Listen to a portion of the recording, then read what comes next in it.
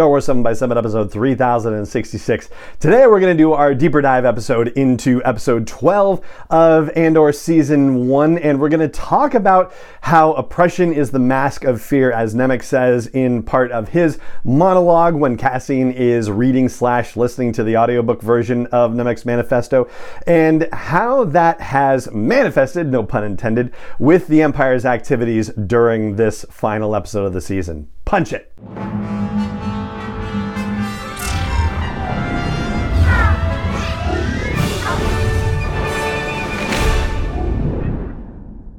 Hey Rebel Rouser, I'm Alan Voivod and this is Star Wars 7x7, your daily dose of Star Wars joy, and thank you so much for joining me for it. So the way in which the Empire's oppression manifests in this particular episode is twofold. One of them is very visceral in terms of the events that happen on Rick's Road, the riot that develops, and the Empire, for all intents and purposes, started it. I mean, not even going back through the history of the Empire on Ferrix and the bad things that they've been doing there. I'm talking about the way that they dealt with the funeral for Marva Andor.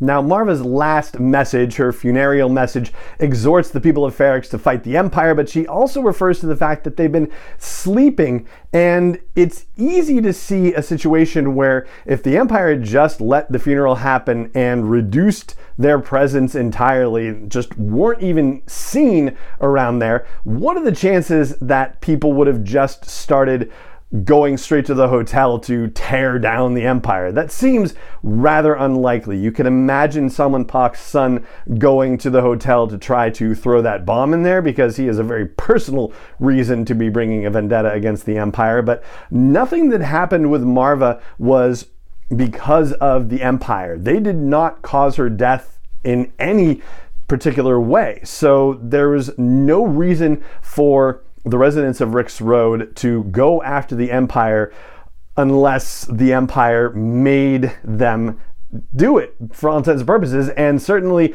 that ridiculous provost guy trying to throw his coat over Marva's holo projection and then kicking B2 over, oh yeah, that was the spark that lit the fire under the residents of Rick's Road. And the very visible tools of repression were already in place with all those riot troopers with their shields and whatnot, and the suppressing fire, the stormtroopers up on the balconies ready to pick people off, right? Like, all of those elements were there. It was the powder keg that everybody said it was, and the Empire basically made it that way.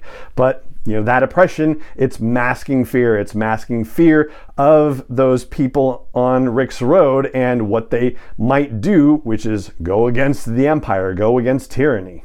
So that's one very visible way that Nemec's manifesto is made a demonstrable reality in this final episode of the Andor series. The other way happens mostly off screen, but it's still a demonstration of the oppressiveness which masks fear, and that has to do with wiping out Krieger and his team during their attack on the station at Spellhouse. So we don't get to see it because it's basically over before it's begun, according to the ISB, and Blevin hears about it because of somebody passing by his office saying, hey, you're missing out on all the fun. And when he gets there, he finds out that they've all been killed, but Dedra, hearing about this, is extremely unhappy. She wanted people captured alive, and considering what she's been able to do with Dr. Gorst and the information she's been able to get out of people when they're captured alive, like, you can definitely see why she's mad about that. But as Major Partagaz says,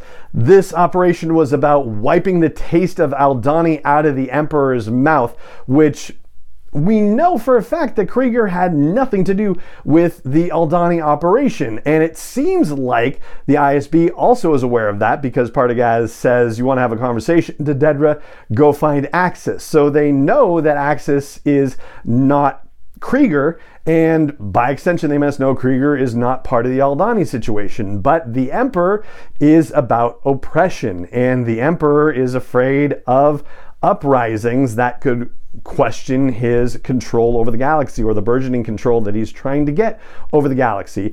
Or perhaps the ISB is the oppressive animal that is fearful, and they're just saying, yeah, we're trying to reassure the Emperor because we feel really badly about this, and he's going to make problems for us. So it's that sort of thing where the Preox Morlana Corporate Authority were not necessarily the worst people. Having the Empire come would be even worse. Having the ISB come is even worse than that, but having the Emperor focus on you is the absolute worst. But no matter which level of jackboot is coming down on you, the fact remains the same, that we are still seeing acts of oppression masked as fear.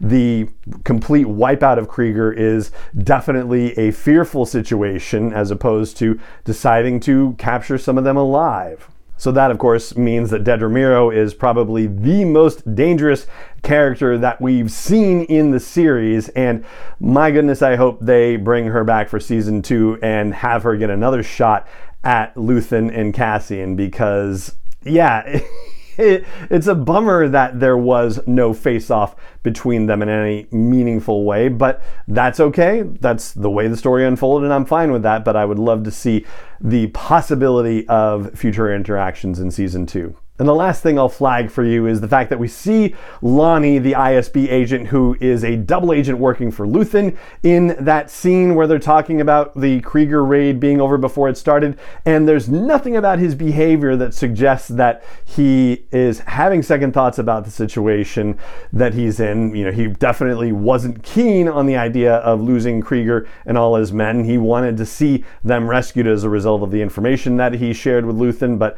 they weren't. But he seems to be fully invested in his role in that particular scene. And we haven't heard anything about him saying my health and my wife's import business or anything like that. So I think it would be cool to see if he shows up at the beginning of season 2 as well. So there you go. That's what I've got for you today as far as the deeper dive into Nemik's manifesto and how we see that demonstrated in the events of the finale of the Andor series season 1. And that is going to do it for this episode of the show.